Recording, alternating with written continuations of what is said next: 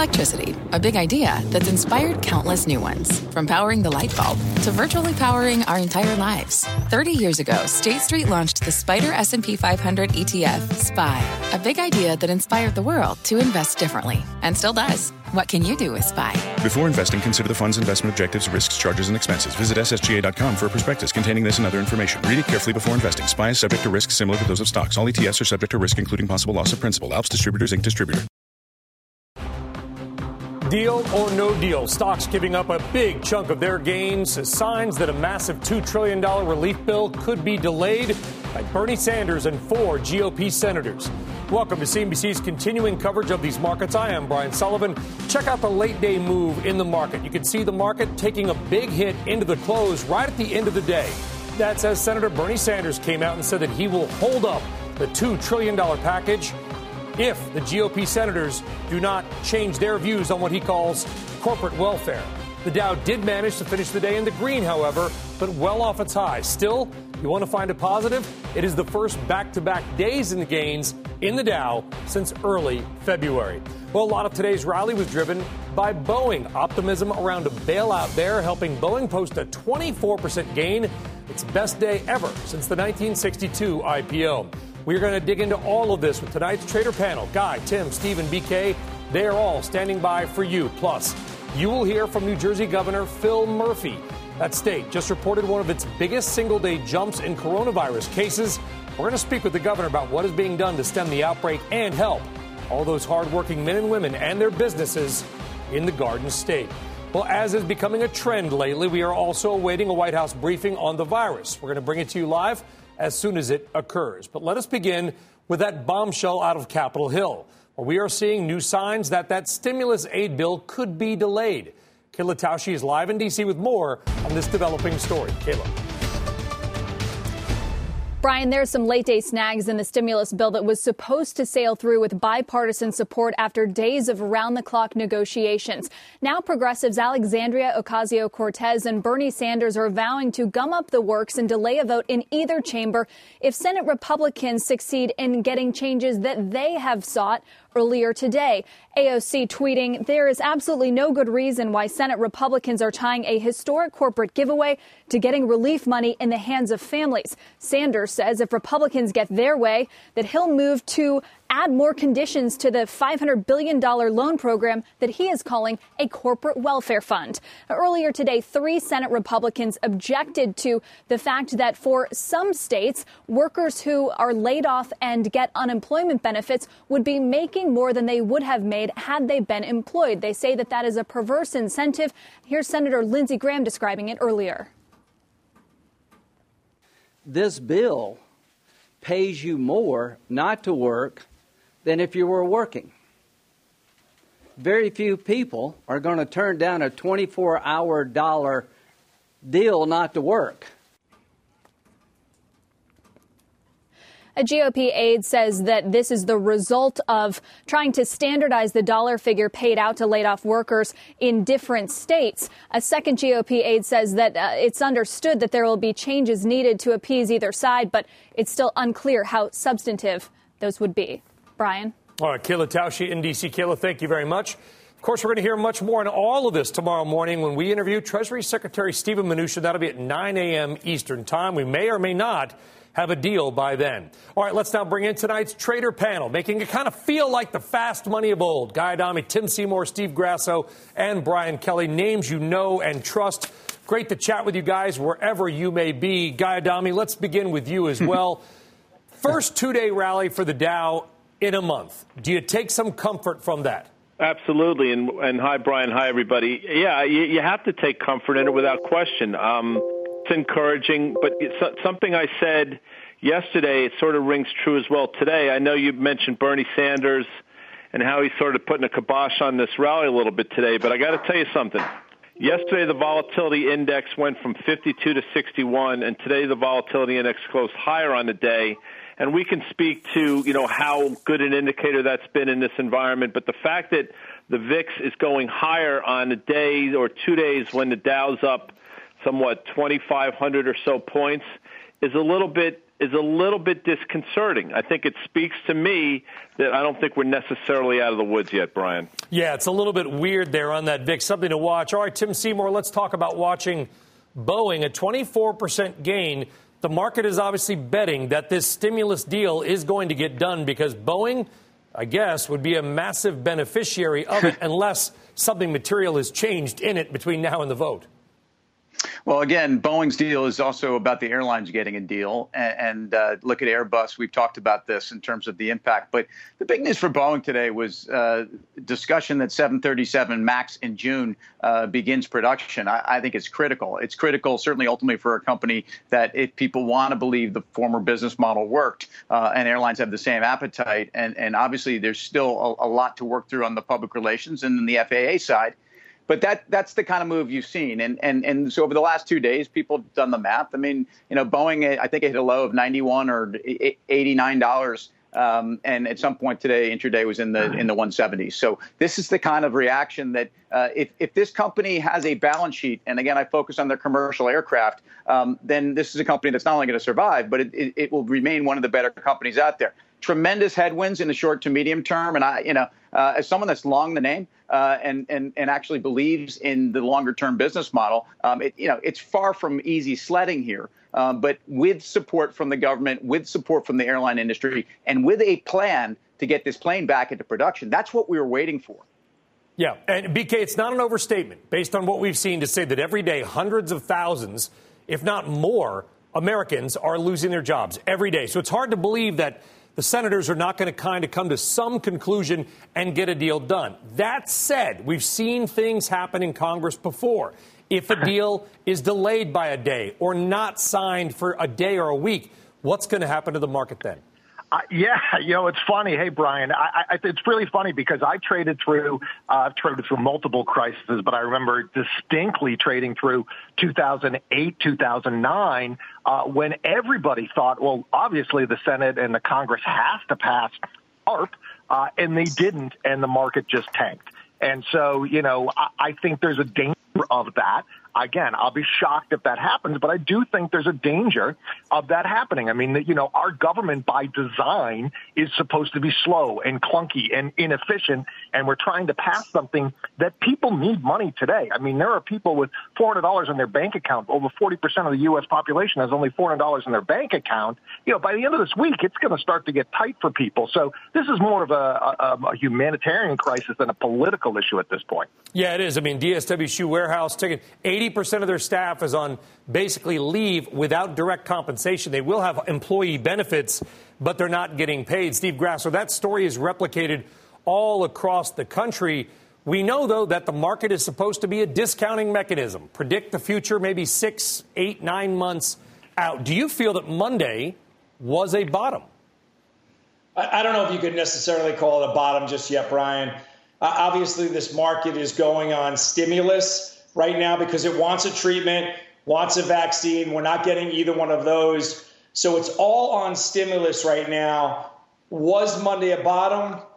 When I look across my desk and I see that equity stakes are what's spooking the market now, even with the stimulus, I don't know if you can call the bottom until you really get a treatment or a vaccine. But I'm definitely encouraged going into month end because of the equity amount that needs to be purchased for our pension funds. Yeah, and that's it. I mean, there's so many large-scale problems out there, Guy Adami. It's almost impossible to know where to start. I want to talk about Apple, though. Let's get a little bit micro. That stock fell, and Nikkei reporting that Apple may be delaying its 5G phones. We might start to see some longer-term impacts, if that indeed report is true, on these names that have been powering this rally you guys have talked about on Fast Money for 5 years. If Microsoft and Apple and those, if they start to roll over continuously, what then?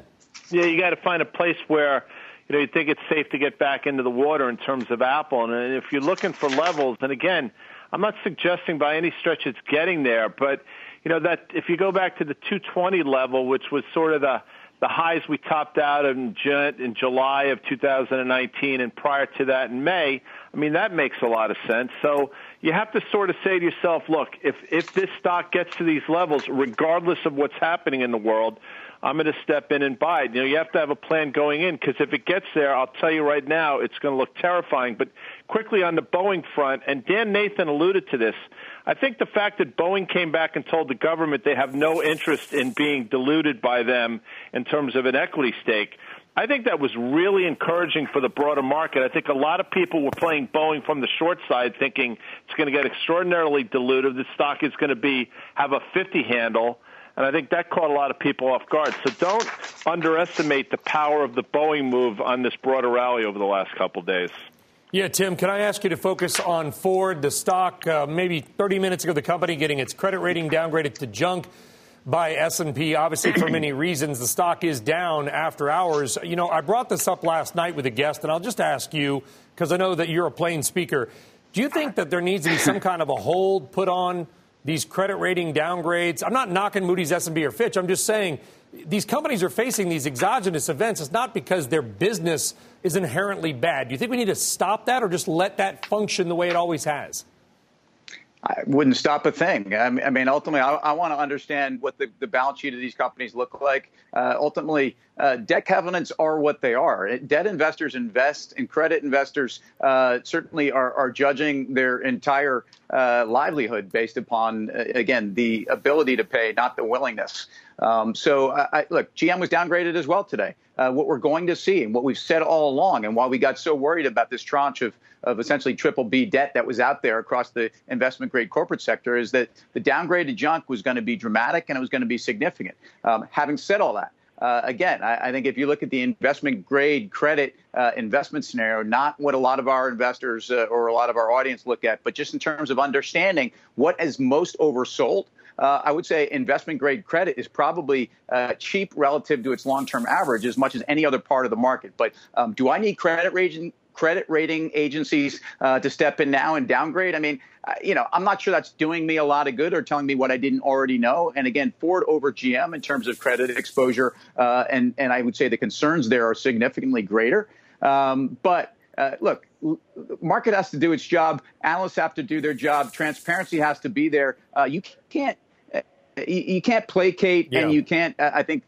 That would be disturbing to me. The fact that the feds are getting involved and handling where both the public, the consumer, and certain companies need a bailout, that's fine. But saying that we can't look at the market for what it is and understand where companies went into this over their skis and are now that much more beleaguered, I want to know that. They need to do that job.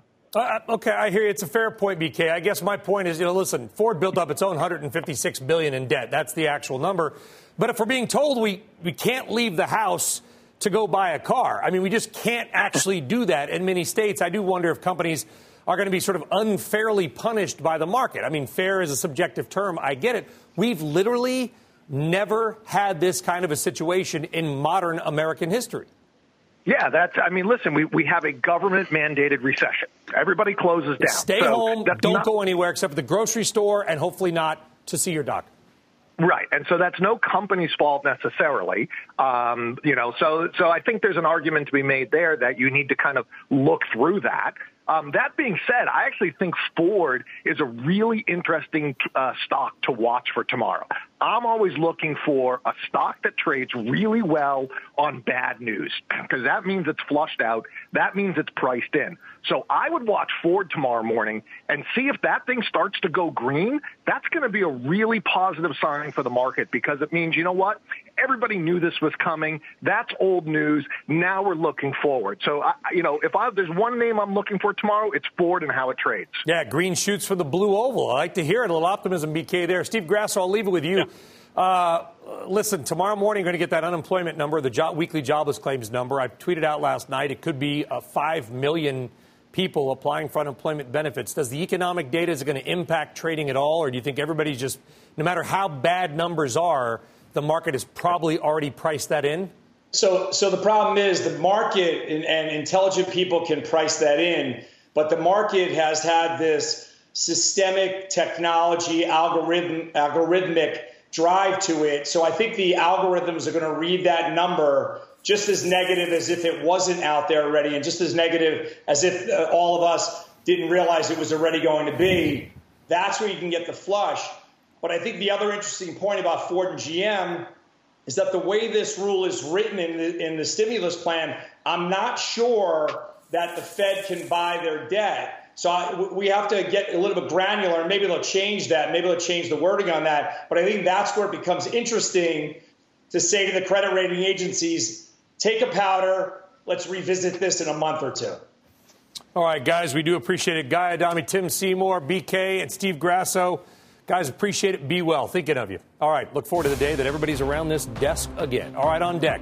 The head of the U.S. Chamber of Commerce is with us. What he likes of the relief bill and what businesses around America still need from it, assuming it is ever signed. And later on, New Jersey Governor Phil Murphy, his state now has the second highest number of cases in the nation.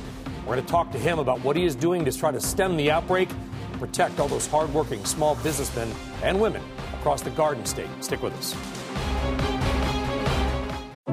What does it mean to be rich? Maybe it's less about reaching a magic number and more about discovering the magic in life. At Edward Jones, our dedicated financial advisors are the people you can count on for financial strategies that help support a life you love. Because the key to being rich is knowing what counts. Learn more about our comprehensive approach to planning at edwardjones.com/findyourrich. Edward Jones, member SIPC.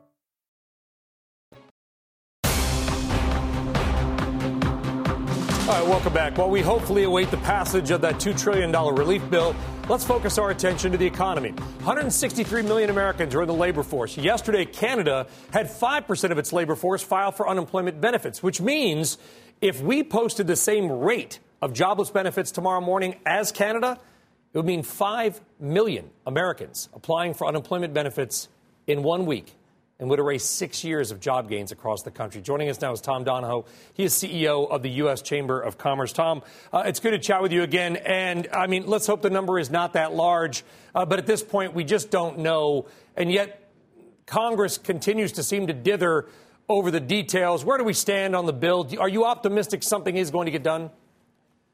Absolutely. I believe that we can count on something being done either this evening or the first thing in the morning. The deal is all cut.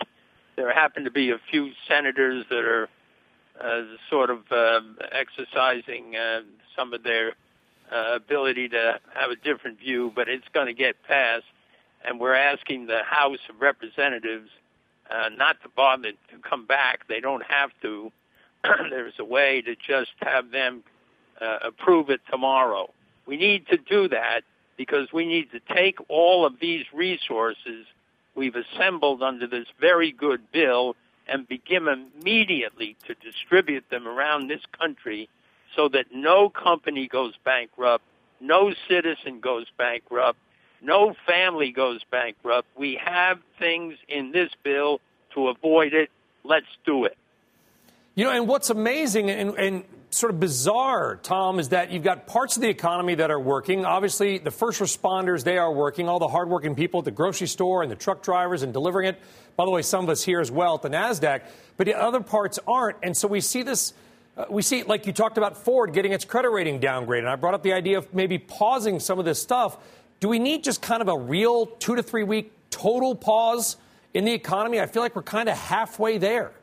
Well, Brian, you know, we can't pause the part of the economy that produces and delivers food to the shelves of stores and the people that sell them. We can't do that with gasoline. We can't do that with the people that provide power generation for the whole country. We can go on and on. There are hundreds of services and companies that are out there doing their job.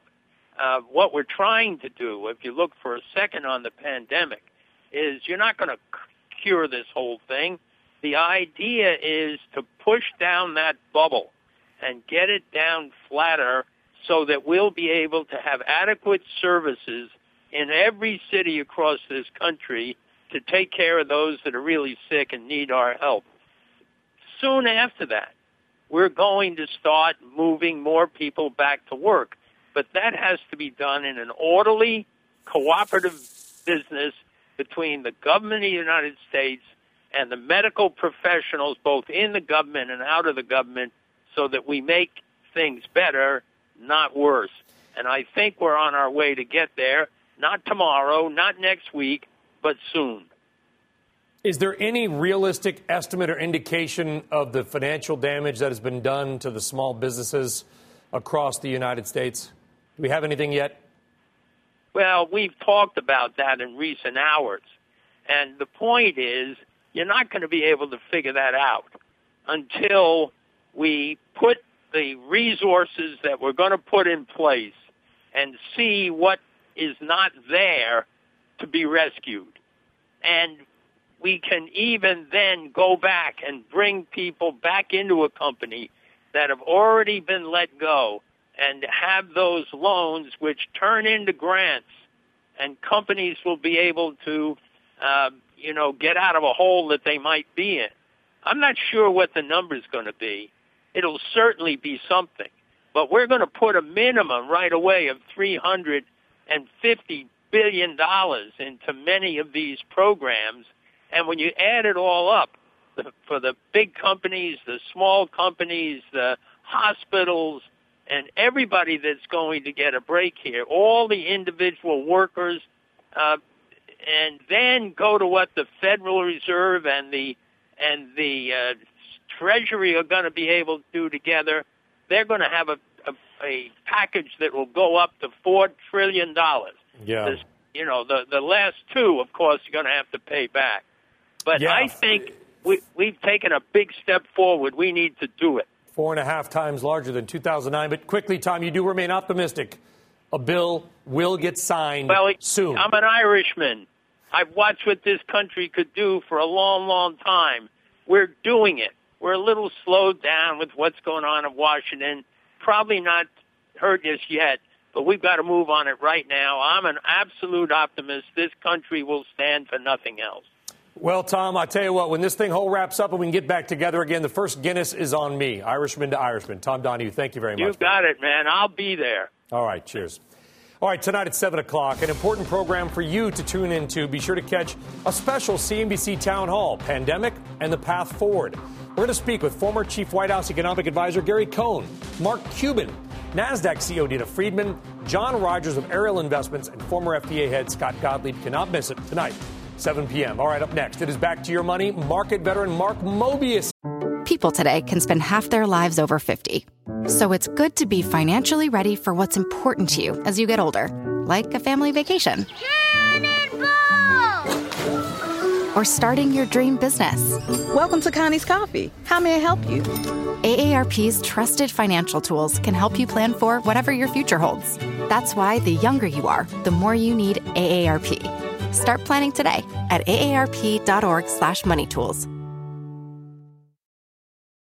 This podcast is supported by FedEx. Dear small and medium businesses, no one wants happy customers more than you do.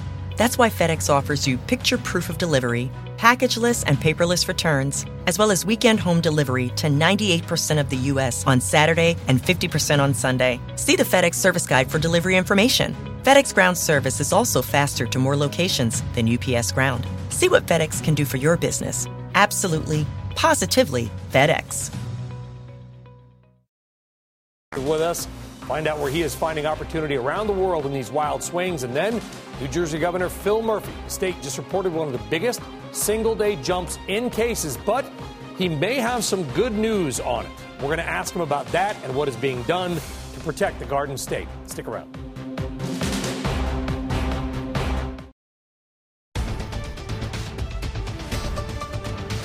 All right, welcome back. We are very pleased now to be joined on CNBC by Phil Murphy. Of course, he is the governor of New Jersey. Governor Murphy, thank you very much for joining us during these difficult times. My honor, Brian. Thank you. And, as a New Jersey resident, I'm glad to speak with you as well. And, there's so much fear around what's going on right now. I understand that anxiety levels are up. I actually heard that you had a little bit of, I think, good news earlier today where you said, as bad as it is, we need to remember that 80 to 85% of cases end up fairly mild. Is that the correct data? I'd say moderate to mild, Brian, and that's the worldwide trend, and that's important for folks to know. So, listen, we're the number 2 impacted state right now in America. We have 4,400 folks who've tested positive. We've lost 62 precious lives.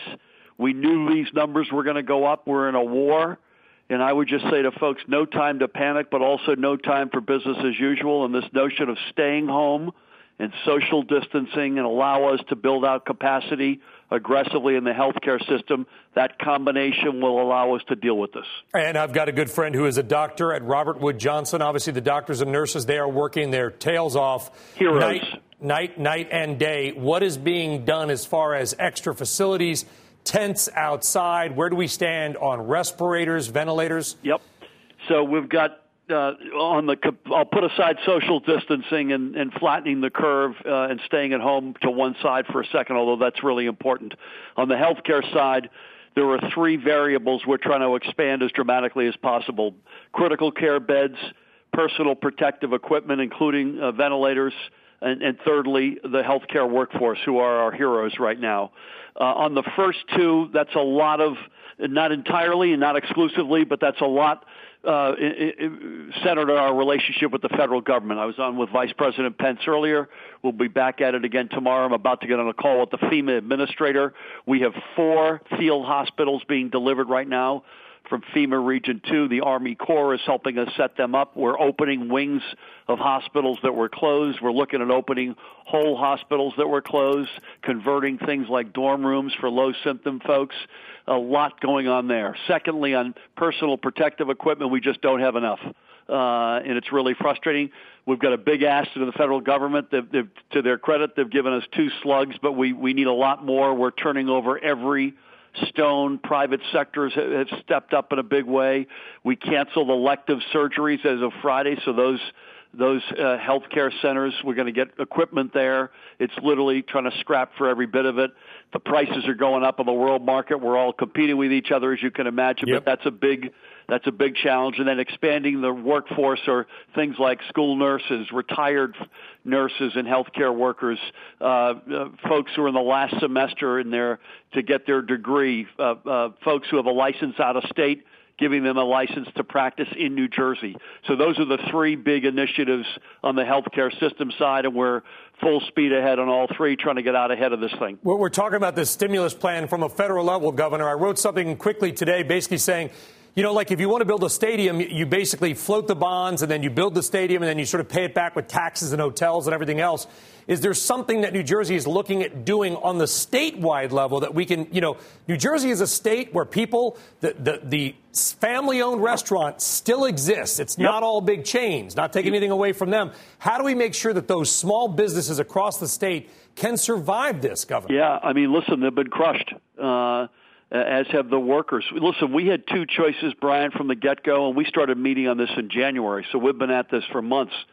One possible road would have been to let the virus run amok and take enormous economic pain as a result, with a lot of fatalities and folks who get sick.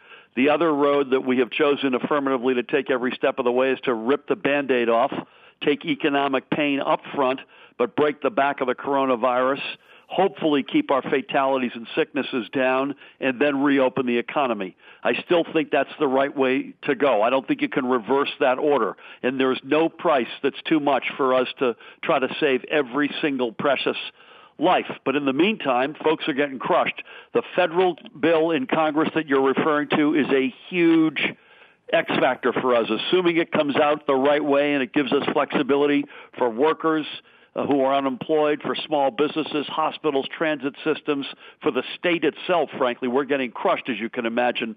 That's a huge lifeline for us potentially going forward.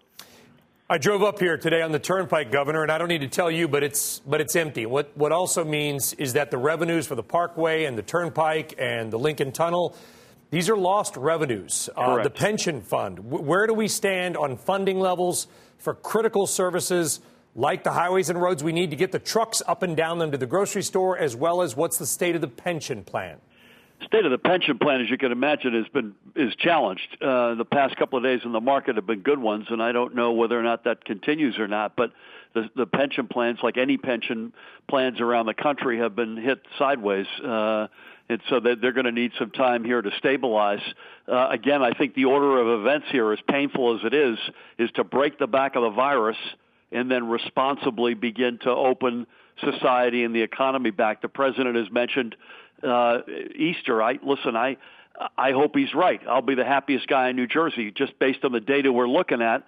I don't, based on science and medicine and whatnot, I don't think we're going to be there yet. I hope we are, but we're prepared for the worst. NJ Transit got clobbered. We asked for, from the feds, $1.5 billion or $2 billion. The Parkway and the Turnpike are largely been self-sustaining, although, as you rightfully point out, traffic is way down, which is, by the way, that's what we want right now. We want people to stay at home, as painful as that may be. We're going to need the help from the federal government to get back on our feet. We're going to get through this. We're New Jersey, after all, right? So we're going to get through this, but it ain't going to be unscathed, and it won't be tomorrow. But if we all do our part, we will get there. Yeah, and we're still seeing price gouging, from what I understand. Hoarding, price gouging. Yep. How do we stop that? Hoarding less so, although that's been a challenge. Price gouging, the Attorney General was with me yesterday. We're taking aggressive action. We're also taking aggressive action at firms to employ people who don't let them work from home or don't allow them to social distance, or non-compliant behavior. Some knucklehead was coughing on someone yesterday in a supermarket. Another guy was doing that today to medical personnel, claiming he had the coronavirus. Anybody who takes advantage of this time, we will deal with swiftly and aggressively. Yeah, I mean, you got to look at criminal charges for folks like that. I mean, it's incomprehensible in this time. So what's, Governor, the message to, I know there's a lot of people that are watching from New Jersey right now. It's got a big CNBC audience. Many of them are business owners, whether it's a restaurant, a dry cleaner, or a financial services firm, a gas station, whatever it is. What's your message to them? Everybody right now, I think, needs a little bit of hope. Listen, we understand it, and anxiety is high, and we get that. My job is to shoot straight with each other. Listen, this is a war. We won World War II not because we panicked, but we stayed the course. We were proactive, smart, aggressive. We worked our tails off. We had courage. That's exactly what we need right now. And we know the pain is high right now, both of isolation, staying at home, small businesses, folks who are out of work. But I know with all my heart the order here is to kill the virus and get through the surge and get that behind us. And then we can begin to get our economy and our society back on our feet. If we all do our share, if we all do our part, from the little things, washing with soap, all the way up to the bigger ones, we will get through this. And we will emerge as a state stronger than ever before. Yeah, I like the message. Final question, if I could, Governor, is a lot of people are also wondering about the schools, because here's the challenge. As you know, I mean, there's millions of people around the country, probably 1 million plus or more in New Jersey, who probably can't go back to work if their kids are home all day because school is effectively their child care. How do we balance out keeping families safe, teachers safe, kids safe, schools safe, but also enabling people that might need to go back to work to be able to do that? How do we make decisions on schools? So, Brian, I just made an announcement today that I had signed an executive order which is going to focus our daycare in specifically to first responders, healthcare workers, essential workers in our state, to make sure it was there, frankly, exclusively for them. Schools are going to stay out for more time. I don't have an answer for you yet in terms of how much longer, but it's going to be a while longer. And we understand the daycare pressure 100%. We've got to start with healthcare workers, first responders, essential workers in our current configuration, and then we can expand and back and fill from there. We had no choice but to close the schools. They'll be closed for a while longer. We've got to be able to get that balance right and, again, pull out of this stronger, I hope, than ever before. Governor Phil Murphy of the great state of New Jersey. Amen. Governor, we appreciate your time. Thank you for joining us. Keep us informed. Brian. Good to be with you. All right, thank you. All right, still ahead. We are awaiting that White House press briefing on the coronavirus. We're going to look for any comments on the aid package that might be working its way through Congress as well. Also expecting to have Mark Mobius joining us, famed global investor, on what to do with your markets and your money right now. Stick around.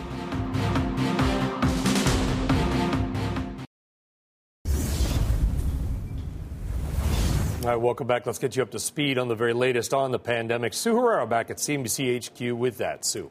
Hello, Brian. Hello, everybody. We're going to start, as we usually do, with the latest numbers. Global cases have risen above 460,000. The death toll is nearing 21,000. In the U.S., there are more than 62,000 cases, nearly 900 deaths. Apple's CEO Tim Cook has gone on Twitter to urge people to follow the guidelines from the health experts, but he also announced a major donation by Apple. Apple has sourced, procured, and is donating 10 million masks to the medical community in the United States. These people deserve our debt of gratitude for all of the work that they're doing on the front lines. And we did a little digging, and believe it or not, there is a patron saint of epidemics, and she is Saint Corona. Yep, you heard me correctly. A cathedral in Aachen, Germany has dug out the relics of the little-known saint and is polishing her shrine so people can come worship after the coronavirus pandemic passes. Saint Corona was buried at the cathedral, which is one of Europe's oldest, in 814. As always, for more on the coronavirus coverage at CNBC, go to CNBC.com. Brian? The patron saint of epidemics yes. is Saint Corona? Saint Corona. You heard me correctly. I double-checked it. Actually, I triple-checked it. I don't doubt it. I hope that's some really good sign from above, long term. I hope so. Basically, news organizations picked it up because people in Italy were praying to her very openly from their balconies, and that people were like, what do you mean, St. Corona? So that is where she is buried, in this cathedral, and that was in 814. But she is the patron saint of epidemics, and they want people to come see her after the pandemic is done. Wow, I'm looking it up here. Amazing. Lived during the time of Marcus Aurelius. Sue Herrera. Thank you very much, Sue. You got it, Brian. Be well. You too. All right, coming up, a bailout crackdown. Media mogul Tom Rogers will join us. What he says needs to happen if corporate America gets a big check from Uncle Sam. And later, what should you be doing with your money during these wild market swings? Two of Wall Street's top strategists will join us on just that when we come back.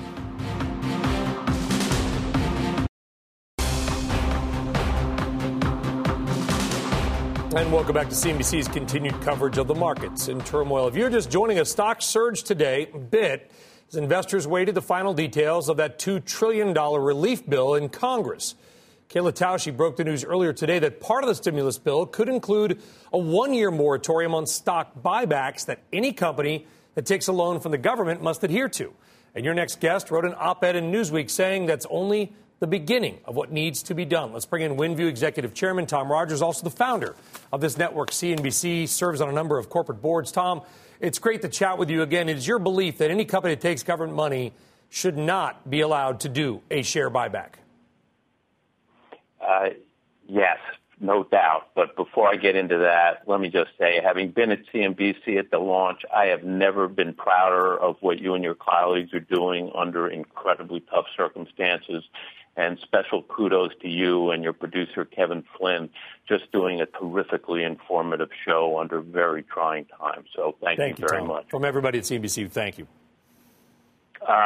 Look, CEO pocketbooks can't be our primary concern right now. We got to think about everybody's health, workers' pocketbooks, Main Street small businesses.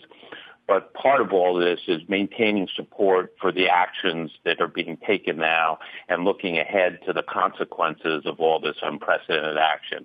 And all the fear that everybody has right now about what's going on in the market and watching their pensions and 401ks diminish is all going to turn from fear to anger if CEOs and corporate executives make a killing here.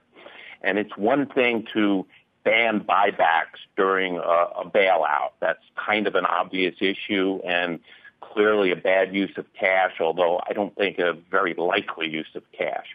But the real backlash will come if companies that are helped grant options to their top executives at these deeply beaten down prices, and then off the back of government loans or government bailbacks, their stock rebounds and they're able to make a killing having gotten stock options or restricted stock at these incredibly low levels. So it's one thing to watch out for wasteful use of money like buybacks in the midst of this. It's another thing to make sure that the kind of things that are really going to generate anger down the road we protect against. Yeah, I mean, you noted in your op-ed, I mean, the airlines have taken $40 billion in buybacks over the last, 10 years or so. Now they're looking for relief, and they will probably get it and may deserve it because we need them to be up and running once this is over. But our memories, Tom, are not that long lost from 2008, 2009, 2010. There's still going to be a lot of anger around this when all the dust is settled. I think that's absolutely right, Brian. But you look back to 2008 and the auto bailouts, and the CEO of Ford at the time got a reduced salary package, saved some cash for the company in the midst of that, but also got a stock option package that somehow was valued at the time at about $16 million. 2 years later, in 2011, that was worth $200 million. And it just makes absolutely no sense to allow corporate executives who are getting bailouts to get stock grants of any kind that allow for that kind of huge compensation bonanza in the midst of this. And that's the kind of thing that will just create enormous anger and has to be protected against. You know, Tom, one of the companies that you work with, actually you run, WinView and others, involves online gaming. I want to switch gears just a bit. Online gaming. We're seeing the world change in many ways right now. We are learning that maybe we don't need to work in the way that we used to. Maybe we don't need to play in the way that we used to. There was a virtual NASCAR race on linear television on Fox Sports over the weekend. What are your projections for how this ultimately changes how we work, how we live, and how we play? Well, I've been following this area very closely because WinView, as you know, is in the midst of a merger with two other companies, one of which is a public company called Torque Esports that specializes in car racing. And it has been putting on esports competitions that are available to watch from home.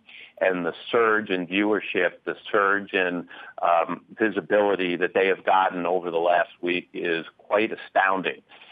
Something that I think is going to be part of a long-term trend as we're all at home thinking more and more about how do you entertain yourself at home to be able to have that kind of ongoing sporting event that is virtual and not real but has all the excitement of a real sporting event is something that is clearly a major macro trend. So I am convinced that we will come out of this with a lot of changed habits about entertainment, about work, and generally what it means to turn your home into something where you can be incredibly productive in ways that we haven't thought about before. Yeah, certainly, Tom Rogers. We appreciate your view on that. Urge everybody to check out that op-ed, which is in Newsweek online as well, of course. Tom, be well. Best to you and your family. And again, thank you very much for the kind words at the start. Thank you. Thanks, Brian. All right, coming up, it'll be another big day for the markets tomorrow because we'll get the first jobless claim since most of the country went on lockdown. The numbers, the estimates range anywhere from 1 million to 4+ million. We're going to break out your Thursday market playbook when we come back. I want to take you right now to the coronavirus briefing at the White House. To gain ground in the war against the virus. I want to thank the American people for answering the call, following our guidelines, and making the sacrifices required to overcome this terrible threat. More aggressively, we commit to social distancing. So important. Social distancing, such an important phrase. And we do it right now. The more lives that we can save and the sooner we can eventually get people back to work, back to school, and back to normal. And there are large sections of our country probably can go back much sooner than other sections. And we're obviously looking at that also. People are asking, is that an alternative? I say absolutely it is an alternative. I have now approved major disaster declarations for New York, California, Washington, Iowa, Louisiana, Texas, and Florida. That has great significance, as you know, and legal significance. We're in a constant grouping, and I can say this, we have a large grouping of people that does nothing but communicate with the various officials, including we've been spending a lot of time with New York officials because that really is by far the hottest spot. They've got a number of very tough weeks ahead of them. The governor's doing a very good job. I spoke to the Governor Cuomo, last night and this morning, and he mentioned that in his remarks that he's using that we are using, and I think he feels because he understands negotiation. Okay, that is the White House task force briefing on the coronavirus. You can see the Treasury Secretary is there, Vice President Pence, Dr. Anthony Fauci. If any headlines are made or if Mnuchin takes the podium, we may jump back into that press conference and, of course, bring you any key headlines as they occur. Right now, though, let's do what we do here and talk about the markets and try to get you set up for what's going on. Joining us now is Lori Calvasina, head of U.S. equity strategy at RBC Capital Markets, and Lisa Shallett, chief investment officer at Morgan Stanley Wealth Management. Lori, was Monday the bottom for the stock market? We'll have to see, but I think there's a good chance that it probably wasn't. What we know about bottoms is that they do take time. I think what we're pricing in now in the market is consistent with recession pricing. On Friday, we dipped slightly below the 2,300 mark. The market was starting to tell us that something more onerous than an ordinary recession was at hand, and I think that possibility is still out there. We really don't know what's going to happen in terms of the path of this virus, and I think that's really the most important thing for markets right now. Lisa, what do you think? I don't think we're ready to declare a bottom either.